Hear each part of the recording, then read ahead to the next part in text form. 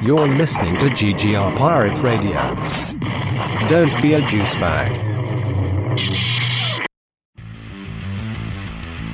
Start your computations for Time Warp. You run around this city like it's your damn shooting gallery. Yeah, what do you do? What do you do? You act like it's a playground. You beat up the bullies with your fists.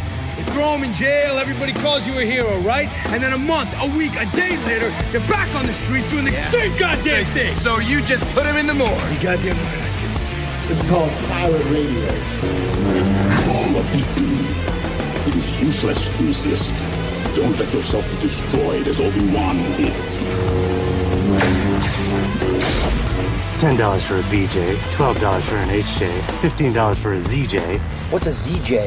If you have to ask, big man, you can't afford it. This is called Pirate Radio. Pain heals.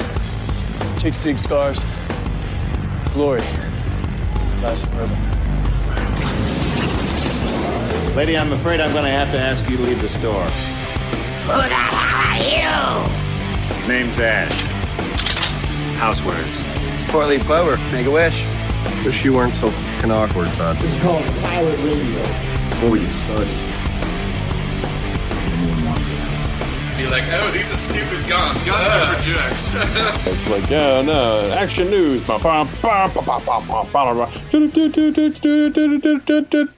And now, your host, Mike Lunsford. I'm totally going to use that, too. Ladies and gentlemen, boys and girls, children of all ages, my name is Mike Lunsford, and this is GGR Pirate Radio.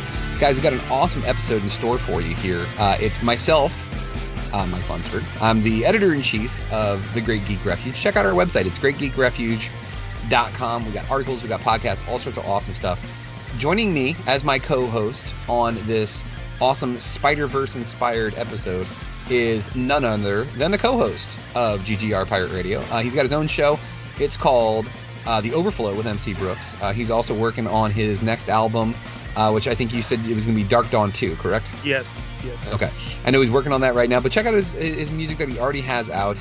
Just look him up on Bandcamp, on any places you can find music. You look up MC Brooks, he's there. I've already said his name like 6 times, so here's MC Brooks. Yes, the black personification of Spider-Ham.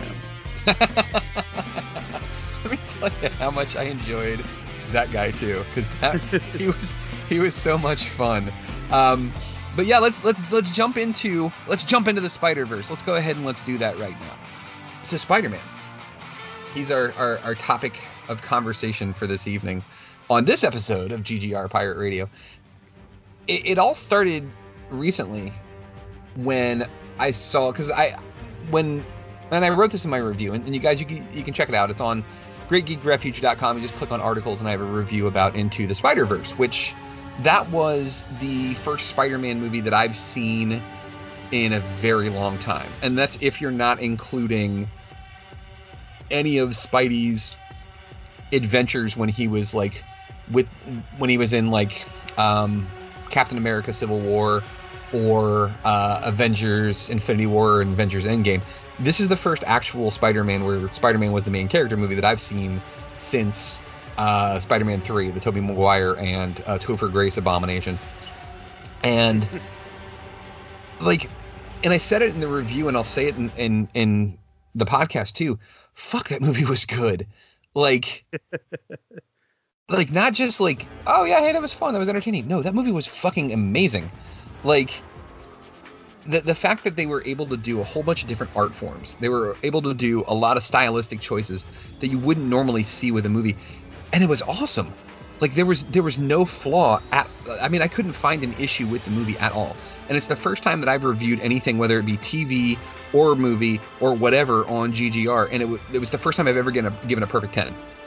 No other thing that I've seen media-wise has been that flawless. Everything that I've seen has been Punisher season 2 was good, but it dragged in the middle. It was kind of boring, and the end, yeah, he kind of finds common ground with that dude who was the hitman, but that's not the Punisher. The Punisher is going to kill that dude. Okay, that seemed out of character for him. Same thing with I mean, other than Daredevil, I think Daredevil might be the only other one where I was like, this Daredevil season 3, season 2, and season 1 were all, in my opinion, flawless. There was no issue with them at all. Yep. But yeah, like Into the Spider-Verse, dude, like you called it, you told me, you were like, you need to go see this movie, and I was like, I'll get to it at some point. And like, I basically disrespected Spider-Man, which is not cool, because you should pay respects to this man, because I overlooked him, and I made a joke in the article where I was like, it's like, I feel like this is like a rom-com now, because I'm like, this whole time I've been looking for other superheroes, to be my favorite, and Spider-Man's been there the whole time. Time. Exactly. And then it's like all of a sudden like a Peter Gabriel song plays, like as I'm running down the street, like in the rain, like to like tell him like how much I love him. No, Spider-Man, don't. Like, right? Yeah. I'm actually like, as we play the song in the background right now, like In Your Eyes by Peter Gabriel. As I hold like a giant boombox over my head at Spider-Man's window. Peter. Yeah, exactly. Peter, you're perfect to me. It was Into the Spider-Verse was awesome, and like in the article I didn't spoil it at all, because I figured that there are people out there like me who are parents, or they're just now getting into comic book movies and things like that, and they don't know exactly what happens. So I didn't want to talk about the spoilers in the article. However, on the podcast, we have a staunch belief of talk about whatever the fuck you want when it comes to those spoilers. So let's talk about that real quick. That was fucking shocking, seeing the Kingpin basically like bash Spider-Man's head in. And Like, I was shocked. I was like, holy shit, they just killed Spider-Man. Like I did not see that coming. When I saw it in theaters, my mouth dropped, and my friend who I was with, their mouth dropped too, because we were like, wait, what? Like, I know this movie is like Miles is the star, I guess. Yeah. Or the one who it's about, but wow, they just killed Peter like 10 minutes in. Yikes. Yeah, right, dude. It was intense, man. And the other things that got me about this movie in general was that like they took a lot of risks with Spider-Man, and they weren't afraid to do it. So like, for instance, using Miles Morales, while awesome, like I friggin' enjoy the shit out of it, that's not something that's a safe move, because everybody's so used to Peter Parker. Yeah. And they basically, like, the directors, and there were like 3 directors because it's an animated piece, so I mean it kind of has to be, but because they had so many different styles, it makes sense that they had to have 3 directors. But they didn't give a fuck about anything. They were like, hey, what's this thing you're expecting to happen? Yeah, we don't give a shit. We're gonna do whatever we want. And in doing so, it was ballsy, and you don't see that with animated movies, really. I agree. Yep. And like, first off, they kill Peter Parker like 5 minutes into the movie. Miles Morales is the main character, but then also too, something that really like struck me that was really awesome was Peter B. Parker, who was like he's your Spider-Man. He essentially, like, every Spider-Man that you knew growing up, whether it was the cartoon, whether it was the comics, whatever, that was him. It was like they were all kind of mashed together. Yep. But like he was broken. Like MJ had left him. Aunt May was dead. He was fat and out of shape. He didn't even. He was older. He was older. He was same as me. Well, he's 38. He's a year older than me.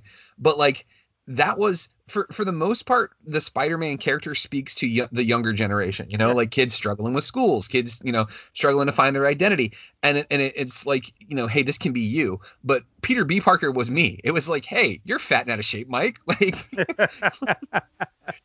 People that were big motivational factors in your life are now dead. Like, it was like, holy shit, that's me. Like, and that was awesome. Like, that was something that you didn't see with Spider-Man. Spider-Man was never jaded. Spider-Man was never like burnt out. Like, he was fuck, man, that was awesome. And like, you got to see like representation too. There were 2 female Spider-Men or Spider people. You had Spider-Gwen, and you had Penny Parker. Penny Parker, yep. Yeah, and then you had a person of color. You had Miles. Like, you had, well, technically a second person too. I mean, if you really want to get technical, Spider-Man 2099 is Hispanic. Oh, so it's Penny Parker. Yeah, well, that's true. She's Asian. Japanese, yeah. Yeah, you got a lot of representation in this, and it was just, and it never felt forced once. It was never one of those things where like, they're just doing this to pan. No, it was like, this is just awesome, and like, and it didn't feel like they had too many characters either, which is the other thing which is the other fear you can run into when you're trying to combine, when you're trying to tell a story that's a Spider-Man story, but you have 6 different people from within the Spider-Verse there, and it didn't. It never felt like it was not about Miles, but also about Penny and about Spider-Noir. Like every character that they portrayed in this got their own shine. They had their own story arc, and it didn't necessarily take away from Miles. Like it didn't feel like, it didn't feel like, yeah, this is a Miles movie, but it's not really a Miles movie. It's an everyone movie, Yeah, and I completely agree. And like on top of that too, what was really, really cool was that they managed to cram so much into what was only like an hour and a half, maybe like an hour and 45 minutes. Like that was a densely packed story. There was a lot going on, and the reveals that they had, they were done well. Like I'll tell you, man, I definitely teared up when Peter B goes to Aunt May's house, and Aunt May opens the door, and he just like, he didn't even have to introduce himself. She knew exactly who he was. And like, God, that got me, dude. That was like, just imagine like somebody that you love that has passed away, and now you're able to see them again. Like that would, man, that kicked me right in the stomach. And that was amazing. The fucking reveal that Prowler was his uncle. Oh yeah. Holy shit. I did not see I didn't see that coming. I didn't see that coming at all. I didn't see that coming either. Like that was some shit, dude. Like I literally was like, oh fuck, it's his uncle. Like that was really, really, really well done. That was really well executed. You didn't see that coming in the narrative of the story.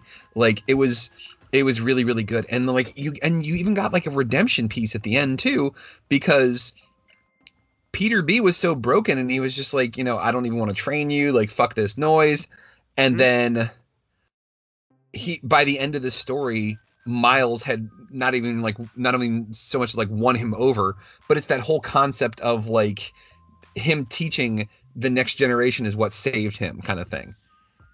And that was such an awesome message, that like, maybe you think things are horrible, like, and then you're put in this situation, and then you find out who you really are, and you find out that person was never gone. It was just, it was awesome. It was an incredible movie. I was telling a buddy of mine, he was like, it's the best Marvel movie I've ever seen, and I'm inclined to agree. Like, I think it was the best one. I mean, I don't think any of the other ones, as much as I like them, really can top that. Yeah, and that's the thing. I said that as soon as I had seen it, I made a Facebook post saying, this is absolutely the best Spider-Man film I've ever seen. It's probably the best superhero film of last year, which is crazy considering last year we got Black Panther and Infinity War. That's true. And this movie came out in December, and it hands down was just from start to finish incredible. But it's also like stood the test of time. Like I've watched it, I think once recently, which was my first time rewatching since December, and I feel the same way now. Like I don't feel like I was just prisoner of the moment when I left the theater in December. Like I still to this day, even after seeing Far From Home, which just came out, and that movie was also fantastic, but it's still not Spider-Verse. But I guess that's also the beauty of us kind of being in the era of Spider-Man now, this Spider-Man resurgence, which is, it doesn't have to be Spider-Verse because it's awesome in its own right. Like Spider-Verse was awesome in its own right. It was different from Homecoming. It was different from the Spider-Man portrayals we got in Civil War and the Avengers films. It's its own thing, and it's awesome. Yeah, I'm totally with you. It was, and what's cool too. And I mentioned this in the article, and I'll mention it again. My kid dug the shit out of it, and that's let me tell you exactly what he said too. So we watched the movie and he was loving it as much as I was. And his favorite part, honestly, was the post-credit scene where Spider-Man 2099 like goes back in time and it's him and the other Spider-Man doing the pointing thing at each other. Oh yeah. Jax thought that was the funniest thing he'd ever seen in his life, and he was dying at that. And like, yeah, he thought that was amazing. And I was telling him, I was like, dude, you know, what'd you think of that? And he's like, that's the best movie I've seen in a long time. And I was like, wow, really? He's like, yeah, I want to see more, but I want to see more of that. I was like, what, like the animated Spider-Man stuff? Like the Into the Spider-Verse? He's like, yeah. So, like, I'm going to see if I can find the animated stuff. Because I know Disney XD does some stuff, too. And I think he would really enjoy that. But, like, that's just, it's awesome that this is bringing him into Spider-Man now. And Spider-Man's, like, a perfect character for somebody to... I mean, because what is the lesson of Spider-Man? You know, like with great power comes great responsibility. Yep. And, like... some horrible shit happens to Spider-Man over time, and he still manages to, for the most part, always come back. Like, he never gives up, and he gets beat down like on a regular basis, like yeah. Emotionally, like physically, and he comes back every single time. Yep, and it's a great thing that in seeing that this time around with Spider-Verse. It was a person of color. It was Miles, who, you know, we haven't. And Miles is a recent character. He's not even 10 years old, if I remember correctly, right? I think he's only been around since about 2010 or so. Let's take a look real quick. Miles Morales. Let's see. Yeah, I believe he's only been around since about 2010 or so. First appearance, August 2011. Oh, there you go. Yeah. And so it's really dope that. You know, and Miles was also kind of a controversial character when he was first created. And so it's kind of great to see that years down the line, not only has he been accepted and he's been able to kind of craft out his own version of Spider-Man, but now he has a film that represents him and represents, you know, young people of color, Afro Latinx people who have been looking for a superhero and now can watch something that is not only dope but family friendly. Yeah, and it was just such an awesome, well put together movie, and like I said, I can't think of a single thing that I had a flaw with it in, and it was just yeah. I'm just upset. It's probably going to take us another 4 years before we get the sequel. Well, I mean, that was work well worth it. Like they put in time for that, man. But let me tell you,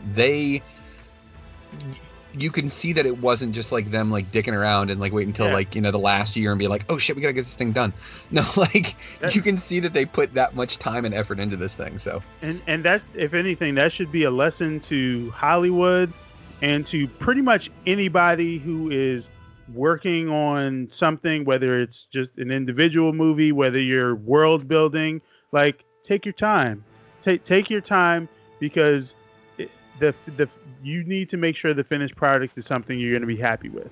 And this film took 4 years. They had multiple animators. I mean, it like if you think about the premise of that, like we're gonna create an animation movie that combines 5 or 6 different animation styles clashing with each other on screen at the same time, but it's going to work at the same time and not feel overdone or bad. Like the premise of that the premise of that sounds like it shouldn't work, and yet this one does, and that's 4 years of work well done. Yeah, so. We talked about him right at the beginning of the episode. You mentioned him. You said you were the black personification of Peter Porker, or Spider-Ham. Like, Spider-Ham. I know he's been around before, and like he's been a funny character that they've done in the comics for a while. But like seeing him on the big screen as essentially like a Looney Tunes character with the big giant hammer and like the you know, no pun intended, like the hammed up way that he spoke and like the dialogue that he had, it was so fun. And like just all the little like tongue-in-cheek things that they did. They were like, oh, he was a spider and he was bitten by a radioactive pig, and you're just like, oh, you gotta be kidding me. But like it was so much fun, and like it was it was very, very cool to see him and see Penny Parker and see Spider-Man Noir, and like Spider-Man Noir, the fact that it was Nick Cage essentially. I was just about to say that. Yep. The cast for the cast that they got for this film is, I mean, there are a lot of heavy hitters on here when you really break it down. I mean, you had Mahershala Ali, who played Uncle Aaron, aka Prowler. You had Nicolas Cage as Spider Noir. You had Zoe Kravitz as Mary Jane. John Mulaney as Spider-Ham. Yeah. I think wasn't Chris Pine the original the first Peter first Peter Parker? I'm assuming that's 616 Marvel universe. So that's what I was calling them. Yeah. But the original. Friggin' Poe Dameron himself, Oscar Isaac was Spider-Man 2099. Oh, there you go. Yeah, Haley Steinfeld, the singer, was Spider-Gwen. Yep, was Spider-Gwen. Yeah. There were a couple others. Oh yeah, Liev Schreiber was the Kingpin, and the interesting thing about that was like a lot of people kind of got crappy about it because they were like, after seeing Daredevil season 3 and seeing Vincent D'Onofrio essentially just like redefine that character. Yeah. And then seeing this different version of the Kingpin, people were a little bitter, and it was kind of funny. It was like, they were like, I don't like this. This is stupid. But like, literally, think about it. A dude from New York that has a New York accent that acts like a gangster. Like, that's exactly who he should be. Exactly. Yeah. It was good. I enjoyed it. I again, still couldn't find a single flaw in that movie, and it was wonderful. And it really, like, watching it, it just, like I said in my article too, it just was a reminder that it was like, man, Spider-Man's awesome. Like, I need to watch some more of his stuff. And that's what's great about this, is because the Spider-Verse kind of tells you, like, hey, there's so many good things out there when it comes to Spider-Man. And Tom Holland, I think Tom Holland is a perfect Peter Parker / Spider-Man in those early days when it's like he's awkward, he's a teenager, he's a New Yorker. Because Tom Holland, even though he's British, he does feel like he's got that New Yorker attitude down perfectly. Absolutely. Yeah, and I started Spider-Man Homecoming because I wanted to watch that before I went and saw Far From Home. Yep. Yeah, but like so far I've got like maybe 30 minutes left of it, and it has been really, really good. I just couldn't finish it last night because it was super late. But yeah, I've enjoyed that too. Yeah, like you said, and I want to let you kind of extrapolate on this too. It's this spider renaissance that we're getting. The Spider-Man is really like, that's the thing, is he's never not been popular, but right. Like he's really like coming into his own lately, and they're finally like, once Sony kind of released the reins after the issues that they had with Garfield's Spider-Man movies that he did, like it seems like things have gotten way better. Yeah, and honestly, it's a boss move from Sony to realize that, hey, what Marvel seems to be doing is making a boatload of money.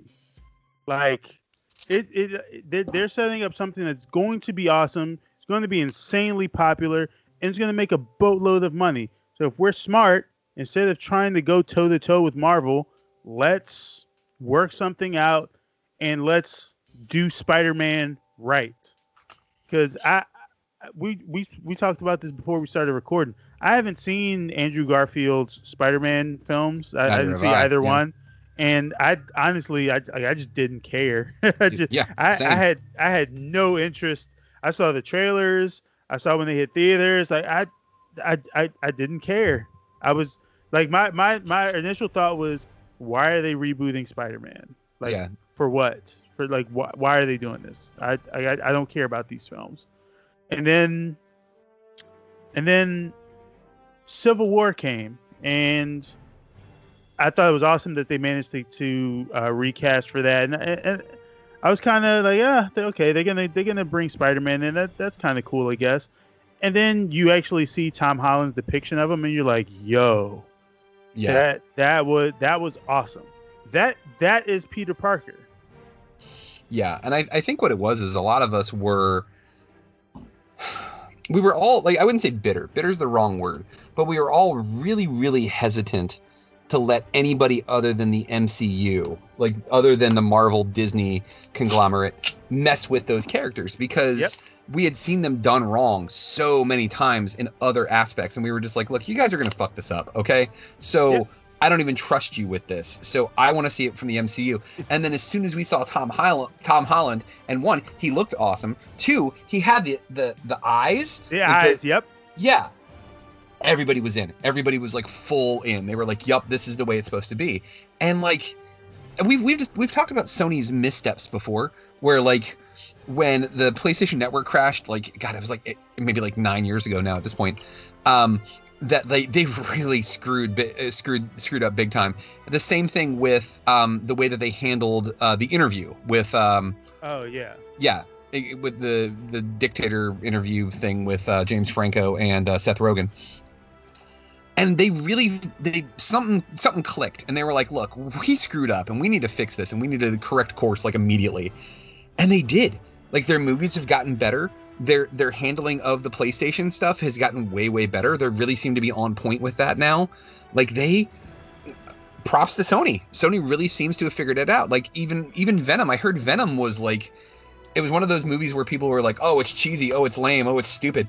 But like, I've also heard everybody say that we know, the people that we trust. Yeah. Like, they've all been like, it was fun. It was really good. So I can't wait to see that one too, because that's on my list of Spider things that I have to watch.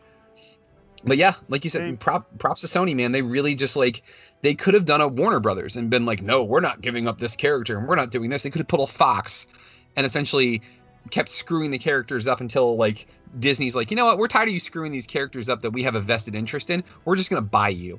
And if we're being honest, Sony was actually going down that route, because if you remember, they when they announced that they were going to do Venom, they also announced that they were going to be doing all of these other Spider-Man villains, and it kind of made you wonder, like, wait, how are you going to do a Spider-Man universe but full of Spider-Man villains that doesn't actually involve him, right? And I think like there was a lot of skepticism with Venom, just because we weren't necessarily sure, like, what is this going to be. And I'm sure if Venom hadn't made the money that it made, they would probably be in the same boat as Warner Brothers right now. But there are a couple of reports out now, and actually both Kevin Feige and Amy Pascal, who I think is like their VP or the Kevin Feige of Sony, they've both basically said that, hey, maybe we could see Tom Holland and Tom Hardy, go at each other a couple years down the line from now. Yeah, we could finally get the crossover, just because we have a really awesome Spider-Man, and from what I've been told, we have a really good Venom. And what good is doing a Venom film if you're not going to eventually have Spider-Man show up?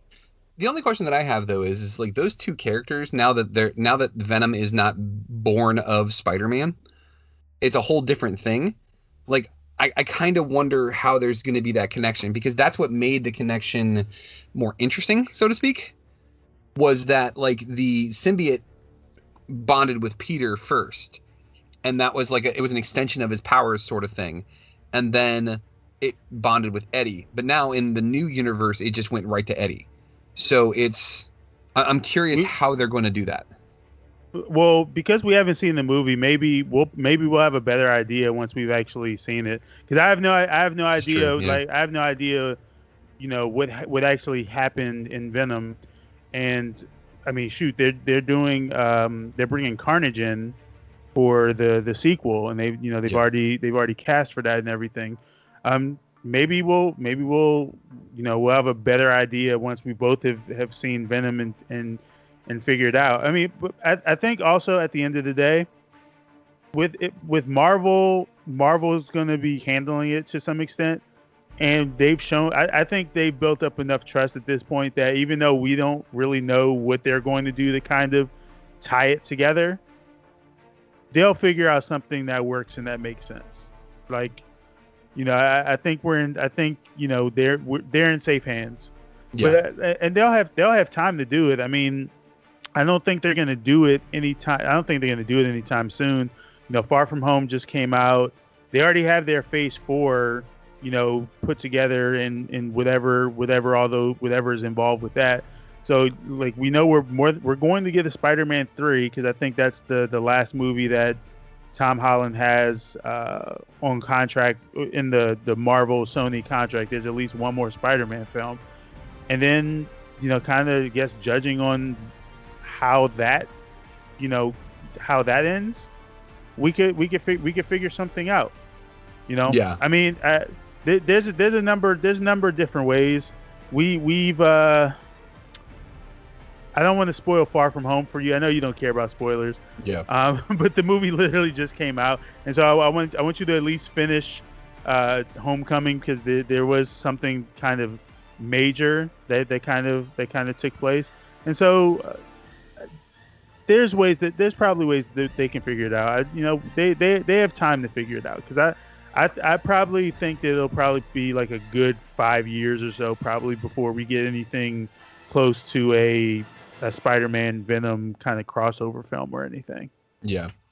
Either way, like my excitement and love of the character has been reignited. So I'm all in. And it was one of those things too, where like I'm watching the movie, I'm watching Into the Spider-Verse, and there's so many things that came up that I was like, oh yeah, this is this character. Oh yeah, or this is this guy. Oh, well, that's an interesting take on this character, because this character is typically, and I was like, oh, I don't remember knowing this much about Spider-Man. Like it was,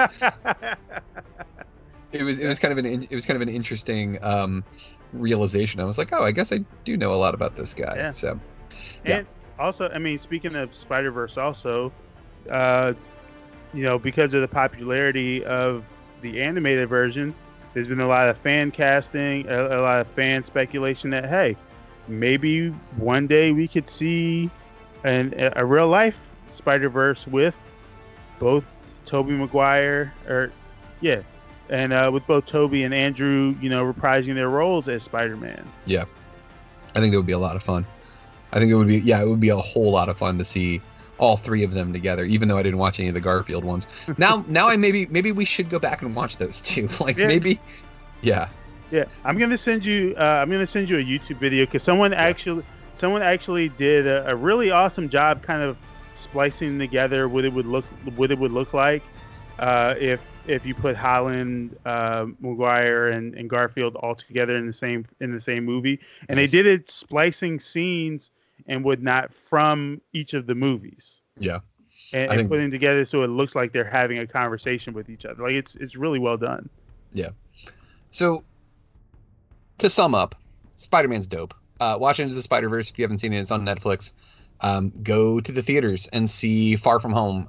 If you haven't seen Homecoming yet, find a way to watch that too. Because I mean, you can pick it up on Blu-ray. I mean, you can pick it up like from Redbox. I mean, whatever you need to do. Like watch this movie, because everything Spider-Man is great right now. Like there's no bad Spider-Man media out there, as opposed to years in the past.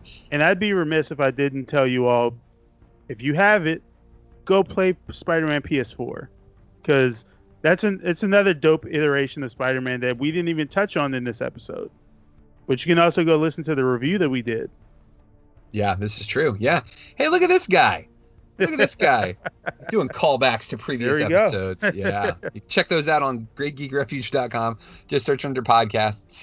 It was a Mike on the Mic / Overflow mashup. Yep. But it's under the GGR Pirate Radio banner, because that's our podcasting network that we do. Hey. James Rambo, you son of a bitch. Oh, God damn it. I'm so sorry. Dude, if only you knew, because not only did you forget, Steve forgot too. So like, I'm in my paranoid brain, I'm like, oh fuck, did I do something to piss both these guys off at the same time? Not at all. I was like, I just talked to Rambo last night. He helped me edit my Spider-Man article.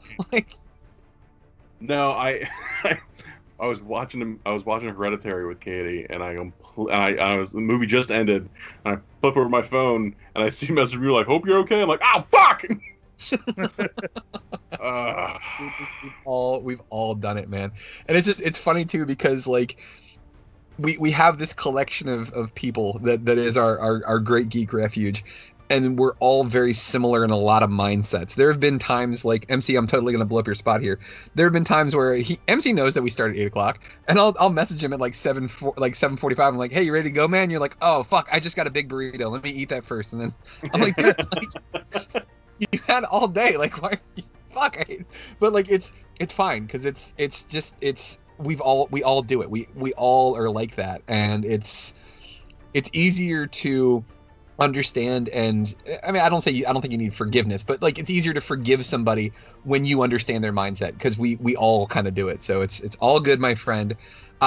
We wanted to have you on here for a little bit, because we only got a little bit of time here before we wrap up, but we wanted to get your thoughts on some of this too, because MC and I were having a spirited conversation about Spider-Man, because Into the Spider-Verse kind of, for me, it kind of reinvigorated my love of this character.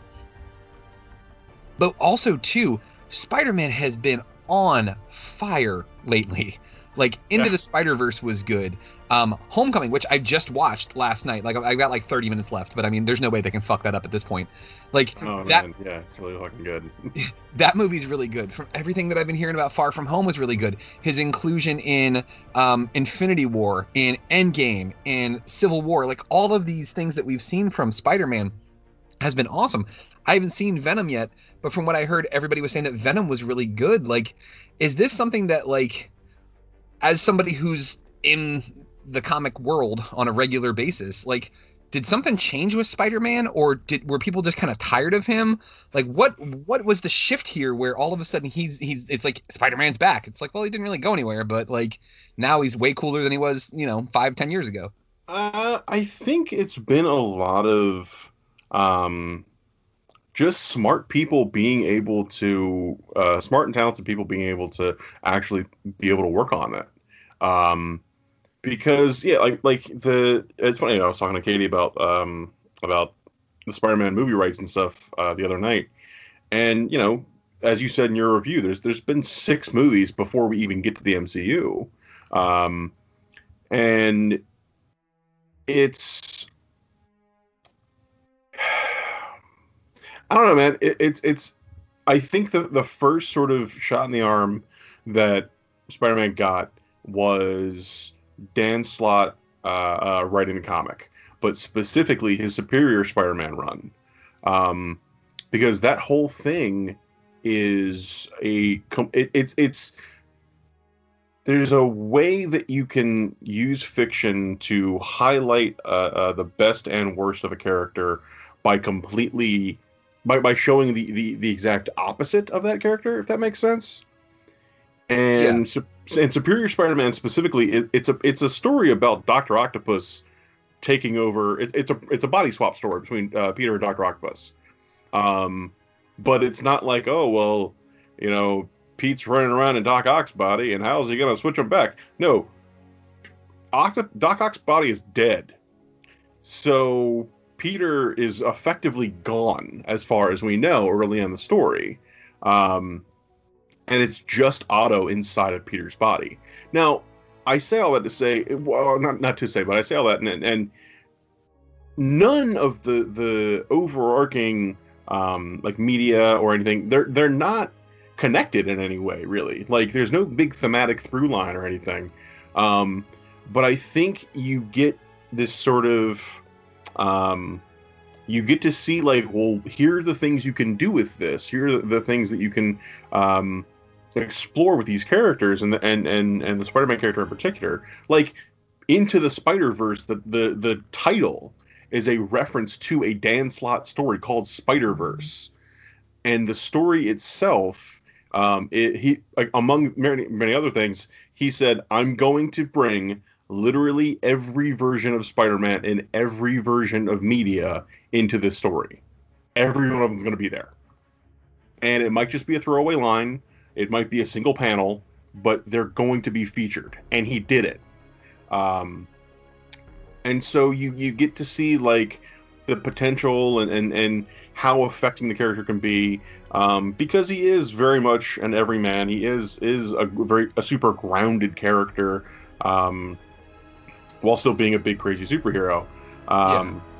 But yeah, man, I don't know. Maybe it's a shared consciousness kind of thing, and everybody's just like been on top of shit at the same time. Maybe it's a matter of just a lot of projects lining up at the right moment. Just one wonderful series of coincidences. Because in the last couple of years, you've gotten Homecoming, you've gotten Into the Spider-Verse, you've gotten the PS4 game, which is incredible. Yeah. And the comics have all been really good. I don't know. I wish I could say more than I wish I could be more effective and say something other than like, well, it's just really cool time to be a Spider-Man fan. But it's an opportunity for like, I had kind of gotten not out of the character overall, but I had been reading the comics for a while, and then I heard about Superior Spider-Man, and I was like, oh, that's a really different take. And it's funny because I know a lot of people who were reading the comics religiously and all gave it up because they were just pissed off, and they didn't want anything have anything to do with it. Which, hey, do you? Well, they did some weird stuff with him at various points. Like, absolutely. At one point, like when Tobey Maguire was Spider-Man, they were like, oh well, let's just go back and change who Spider-Man is as far as like his web shooters. We're gonna make them natural web shooters like they are in the movies, because fuck, why not? And like they really, like, the way they explained it was kind of lame. And then like at one point, like, if I remember correctly, there's a villain who is like a spider queen, and she kisses Peter, and it somehow turns him into like a giant spider. So kind of like Man Spider, except he's just a big spider. And then like the spider dies and flips over on its back like spiders do when they die. And then Peter Parker bursts out of the spider from inside, which makes no sense whatsoever. And then he's like, oh, hey, cool, check it out. I got these web shooters in my wrist instead of like having to make it. And you're just like, fuck, what? Like, you're talking about a story called The Other. It's garbage. Yes, exactly. Thank you. It's really, really dumb. It's really, really badly written. Did you know that a spider can shed its skin to save itself from a mortal injury once in its lifetime? Did you know that? Because if you didn't know that and you read that story, you found out real fucking quick, because almost every issue, someone has those exact lines and they say them in those exact ways, and it couldn't be more on the fucking nose. He just keeps saying it. Yeah, they're like, reminding you that it's a thing. Did you know about this? Yeah, I fucking know. Okay, god damn it. And honestly, that's one of the things that Dan Slott did really well. Is I hate that story. I think it's really dumb, but in Dan Slott's whole Spider-Verse story, The Other becomes a big deal. Like, that becomes part of the overarching concept. Is like he's not a guy who's going in and really retconning things. He's a guy who is being like, oh yeah, all the stuff that's happened. I'm not undoing that. That's all part of the giant tapestry. Like, it's part of the huge, like, interconnecting web that is Spider-Man. Whether or not you like it, it's still there. So why not just make it so that it's good? Right. And you're like, oh well, shit. Okay. I mean, shit, fucking Spider-Ham. Like, I can remember, seeing those comics and being like, oh, I mean, that's really fucking goofy, but fun. Yeah, it's really fun. Yeah. And silly, but like, it's stupid. It's really stupid. And now we have action figures and plush Spider-Ham toys, and there was just the most recent Spider-Man annual came out last week, and it is a Spider-Ham story co-written by Phil Lord and Christopher Miller, like the guys who wrote Into the Spider-Verse. Yeah, man, and co-written by Jason Latour, who created Spider-Gwen. That's awesome. Like there's all kinds of crazy shit that has happened. of late, or like sort of surrounding that character. Well, the interesting thing is like when I was watching Homecoming last night, right? And Donald Glover has a small part in the movie, right? And it was part of the reason why he wanted to be involved in it was because he was a huge Spider-Man fan growing up as a kid, right? So Spider-Man kind of crossed a lot of boundaries as far as like there wasn't so much of a lot of people didn't have any problem with his representation. It's like, okay, it's a white kid. But, like, nobody had a problem with that because it was like, okay, he's a high schooler. We've all been high schoolers. You know, oh, he's kind of nerdy. A lot of us have been pretty nerdy. Like, it was somebody that everybody could kind of put themselves in the shoes of. And it's gotten so much better now that they have the Spider-Verse because now it literally is like, hey, instead of just this one kid whose aunt is raising him because his parents are dead, we now have this other one who actually has parents. And, like, Miles, I'm speaking of, and you have to deal with the disappointment and issues that come with growing up and trying to keep your parents happy, but also too like having a dad who's trying to make sure that you're doing everything that you're supposed to do so that you're not running into any issues with those sorts of things. So it's just cool that we're starting to see things like that. We're seeing Gwen Stacy, who is essentially they just flip-flopped everything. Instead of Peter getting bitten and then Gwen dying, Gwen gets bitten and Peter's the one that died. Like, but the relationship was the same. They were still friends. Like, it's just a really, really awesome thing that you're seeing from this universe. And it's awesome that like Spider-Man was like, hey, you know, I know everybody already likes me a lot, but like, let me make it even more inclusive. And it's just been gangbusters. Like and the one thing is they didn't change the character. They didn't do like a Cyclops, which pisses me off because Cyclops is one of my favorites. But like they basically like structurally changed who Cyclops was as a character. Because Cyclops was like, I'm a leader and this is who I am and this is what I stand for. And you know, it's almost like a without the cape and the extra superpowers, like the DC or the Marvel version of Superman. These are the things that I stand for and this is who I'm going to be. Mm-hmm. And then it changed. And honestly, I liked it because I liked the character so much. I thought it was cool to see something different with him. But they never have to do that with Spider-Man. Spider-Man is still the same person at the core. He's the guy who has this belief that with great power comes great responsibility. And you saw it in every single version of those characters Into the Spider-Verse. Because at one point, Peter B. Parker doesn't want anything to do with training another Spider-Man. And he's literally yelling and cursing at himself, like at the top of that building.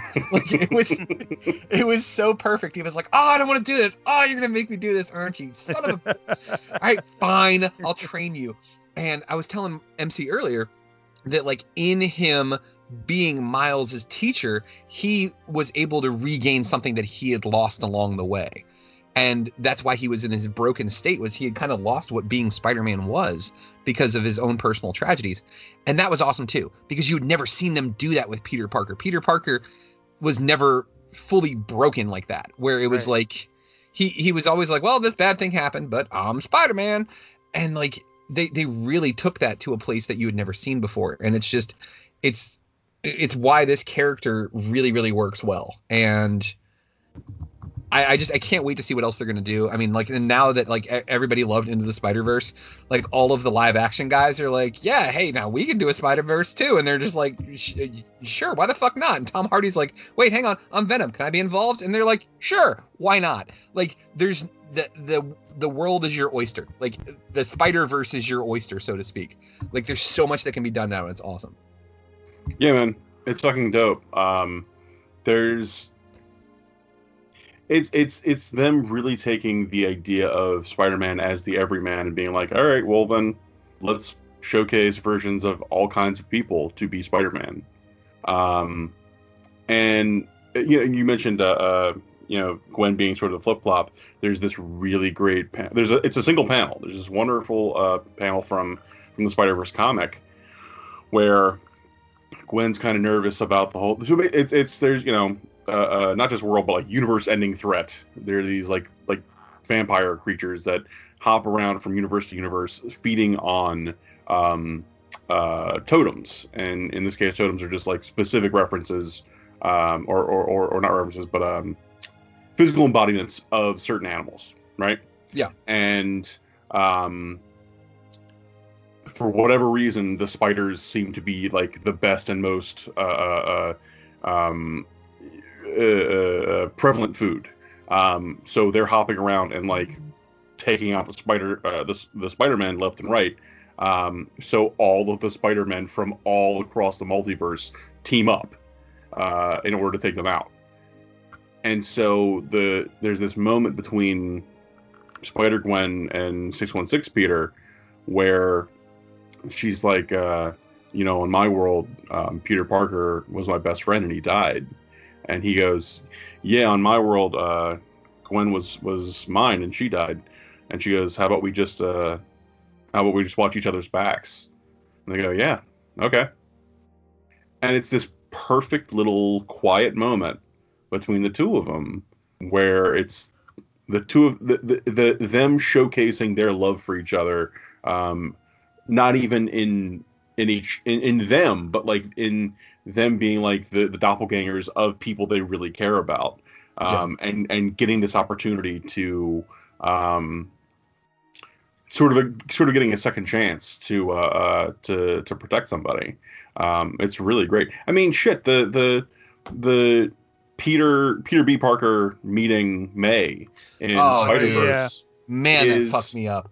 That's a moment in Brian Michael Bendis' Spider-Man miniseries. The 616 Peter meets the May Parker from the Ultimate Universe, and she only knew Peter. Like Peter in the Ultimate Universe dies, which is sort of the impetus for Miles becoming the new Spider-Man. So she only ever saw him as a 16-year-old, and she gets to see this adult version of her nephew, and it's this beautiful moment. But I mean, like in terms of just like that movie in particular, one of the reasons it's so successful is they went through and just cherry picked like the best possible moments from a bunch of recent comics, and just mashed them all together and did a wonderful job doing it too. But yeah, man, it's really cool to see this particular character really finally get a lot of really quality entertainment and quality media. Yeah, absolutely agree. MC, I wanted to ask you a question real quick. Sure.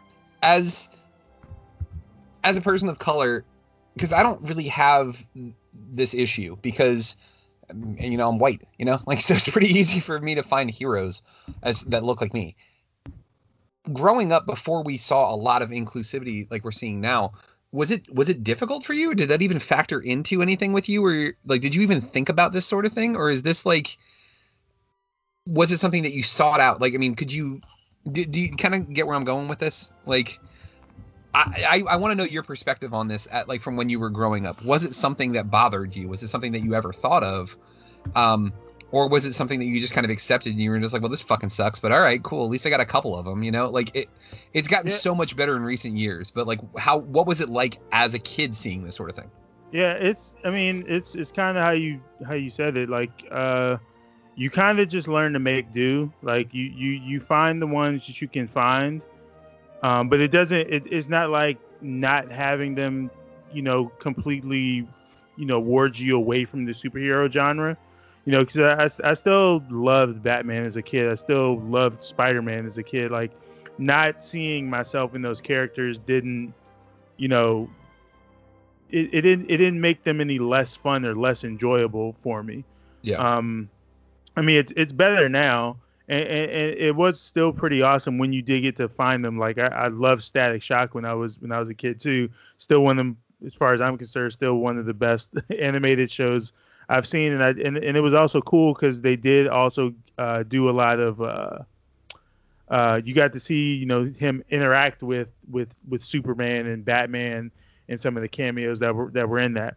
But ultimately, you just kind of learn to make do. Like, you just kind of appreciate the heroes you can learn about, because I didn't have anyone to tell me about characters like Icon or Blue Marvel or any of the others, who or even the Monica Rambeau's Captain Marvel. Like, I had no idea about any of those. Those are all heroes I learned about as an adult. So, you know, I just kind of learned to make do with the who was there. And, you know, I'm glad that there's a bit more diversity now, and that, you know, my nieces who are only 13 and 14 years old, like, they get to grow up and see superheroes who are, you know, a bit more like them. Yeah, and like for me too, like as a dad, it is really awesome to see that my kid is going to see a more spread out concept of what a hero can be. It's not going to be just white dudes, basically. Like, you're going to have Captain Marvel, who's a badass. You're going to have Black Panther. You're going to see all of these things on the big screen, and it's not going to be something where it's just like, well, this is what this thing is. Even if you don't believe that, it's hard to get around the symbolism of that's the only thing that is popular.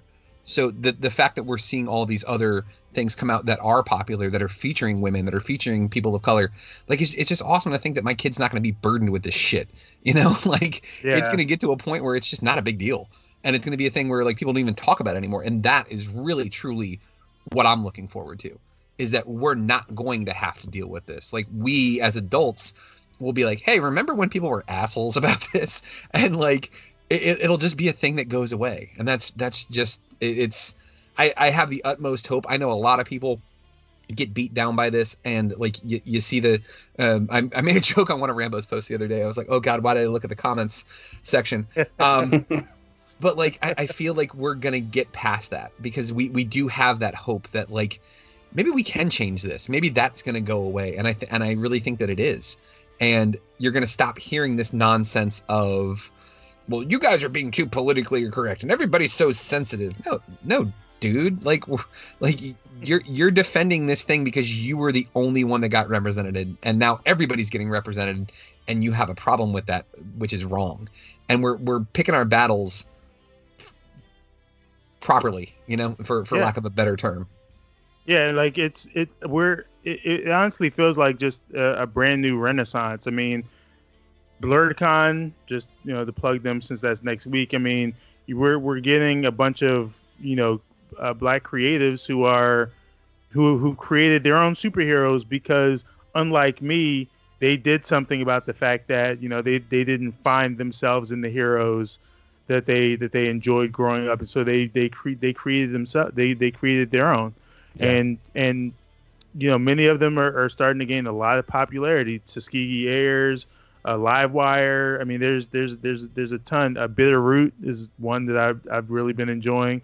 Like there's a ton now, and so we're getting it from all sides. We're getting more diversity as far as the actual characters, because, you know, we have a Riri Williams, we have a Miles Morales now, but then we're also getting new original characters that are also, you know, totally different than the Marvel and DC guys that we saw growing up. Yeah, absolutely. I wanted to include Mr. Rambeau in this episode just so, because I've said it before, dude, I love your perspective on things, because you're in the media, you're actually in it, you're reading it, you're seeing it way more than myself, who is inundated with other things that I don't want to be involved with. Like, I'm jealous in a sense, because the knowledge that you get to take in are the things that you love. The knowledge that I take in are things that I do because it makes me money. So it's like, if I had to choose, no one's ever going to be like, man, I really want to read this book about, you know. I've tried to hide where I work for a very long time. I don't talk about it very often, but like, nobody wants to read about insurance. Like, nobody gives a fuck about that. Like, it's boring as shit. I get that, but like, I don't want to say I envy you, Mr. Rambeau, but in a sense I do. Like, I think it's awesome that you are surrounded by the thing that you love, but like, not only that, like, you've taken a perspective of, well, let me see how all of this is going to play out, instead of crossing your arms stubbornly and being like, no, the thing that I liked when I was a kid is different now, and that's bad, and it's wrong, and I'm going to be mad, and I'm going to challenge people with trivia questions when they come in and say that they're a Batman fan. Like, I just, to quote Squirrely Dan, that's what I appreciate about you. So Thanks, bud. That's why even if it's only like 20 or 30 minutes of time on the podcast, I love having you on and love having your perspective, man. Thank you, sir. Of course. There will be more podcasting, and hopefully next week everybody will remember that we are in fact doing a podcast about our anniversary, because Steve forgot, Rambo forgot. I had like 2 other people that were like, "Oh yeah, I forgot I had this other thing." I'm like, "You're a dick." Oh man, but yeah, like we're 5 years old now. Like that's really kind of cool, and like I'll give it just a brief scratching of the surface. Like the fact that I have 2 incredibly knowledgeable people, I have 2 smart and like who kind of see the big picture of what's going on in the world. I'm speaking of you 2, obviously. That I have you guys and you keep wanting to come on the podcast is awesome, and you keep wanting to be involved.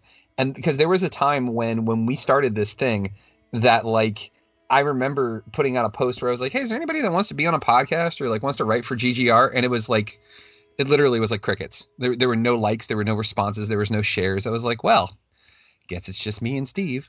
And we joked about it. We actually created pen names when we first started GGR because we wanted to make it look like there were more people writing for the website than there actually were. Like it was so stupid. We were just like, I'm gonna be GC Rodriguez. Like, why? It's fucking stupid.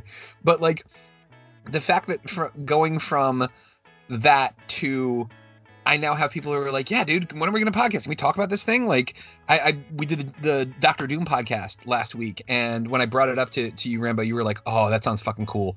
And like, when you find people who are like-minded and who love the same things that you do, it's awesome when you can build a community around it. And when you try to do other things and you try to go outside of what you started with. And I'm referencing like us trying to partner with other groups and stuff like that. And then realizing that you didn't have to do that. You could have just stayed within yourself. It's encouraging because you learned that you had all the tools that you needed to begin with. You didn't need to do things that you weren't really comfortable with. Like you could have been yourself the entire time, and that probably would have been the smartest thing to do. And it's a lesson sometimes you need to learn, and I'm glad we learned it. But I'm one of those people, like every birthday, every anniversary, I kind of reflect on what's transpired and what's brought us to this point. So I've definitely learned my lessons from the things that we've done, but more importantly, like I'm just incredibly grateful, like every single time, like that I found my people, you know, because it took me a long time to really find the people that are of the same mindset. And I'm glad that I found you guys. I'm glad that we're all part of this family. And that ultimately is what it is. I'm not trying to do this as some sort of self-aggrandizing thing where I want people to applaud us and love us and shower attention on us. I just wanted to thank you guys that you guys continue to want to do this and want to be part of this. And thank you for being a friend. Travel down the road and back again. Yeah, it's just awesome. So thank you both. And for, I mean, all the other people that are part of GGR too. I mean, obviously I'll be thanking you as well when we do this next week, but yeah, thank you guys for being part of this. Absolutely, man. Happy to be here. Yeah, same here. Mr. Rambo, you're a talented artist. You do lots of wonderful things. When it comes to the artworks of that come from your hand and your brain, where can people find this wonderful artwork if they wanted to purchase it? If you go to etsy.com/shop/art of James Rambo, you can find me on there. That's probably the easiest way to do it. Otherwise, you can hit me up on Twitter. It's at Rambozus, RAMBOZUS, and we can talk about commissioned work and various things. But yeah, I'm all over the Instagrams and the Twitters and such. The Instagrams and the Twitters and the sushis and the sashimis. Mm-hmm. When it comes to music, I've said this before. He played me the first track off of his Dark Dawn album, and I was expecting it to just be like, pretty good. I was like, all right, this, I'm sure that he's got talent. It literally blew me away. Like, I didn't have words, and you hear me, I can't shut up.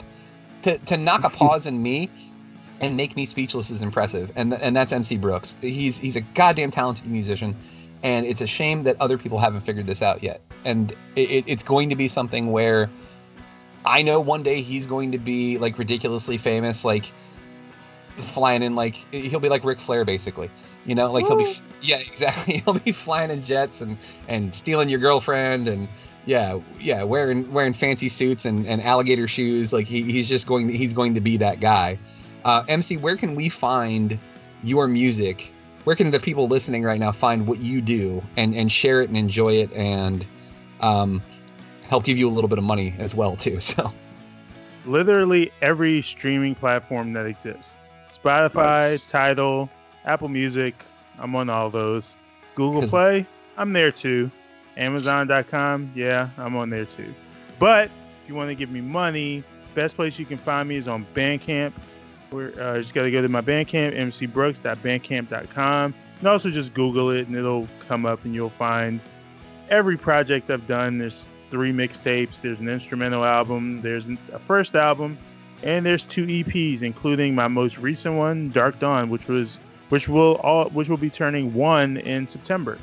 And sometime later this year, the sequel to that will be out as well. And so definitely be on the lookout for that, but get caught up by listening to all my other stuff first. Guys, let's go ahead and wrap this up. Again, I can't thank you enough. This is so awesome. All you listeners out there, you guys are the best. We appreciate you. Check us out if you're going to be going to BlurredCon next weekend. Stop by, see MC Brooks. If you want to check out James Rambo in his habitat, he works at Victory Comics. Where can they find Victory Comics, Mr. James Rambo? Because I know it's somewhere in Northern Virginia. We are in Falls Church, Virginia. Northern Virginia. What is it, like 1 short bus stop away from the East Falls Church Metro.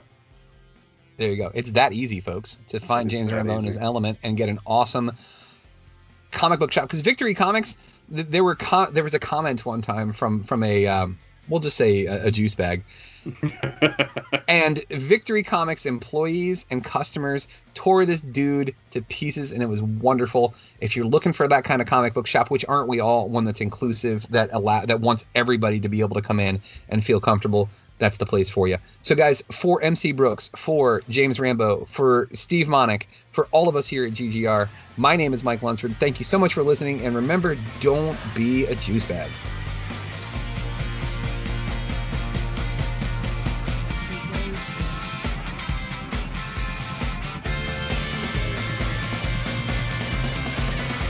This has been Pirate Radio Network Production Juice Bags. Yeah, boy.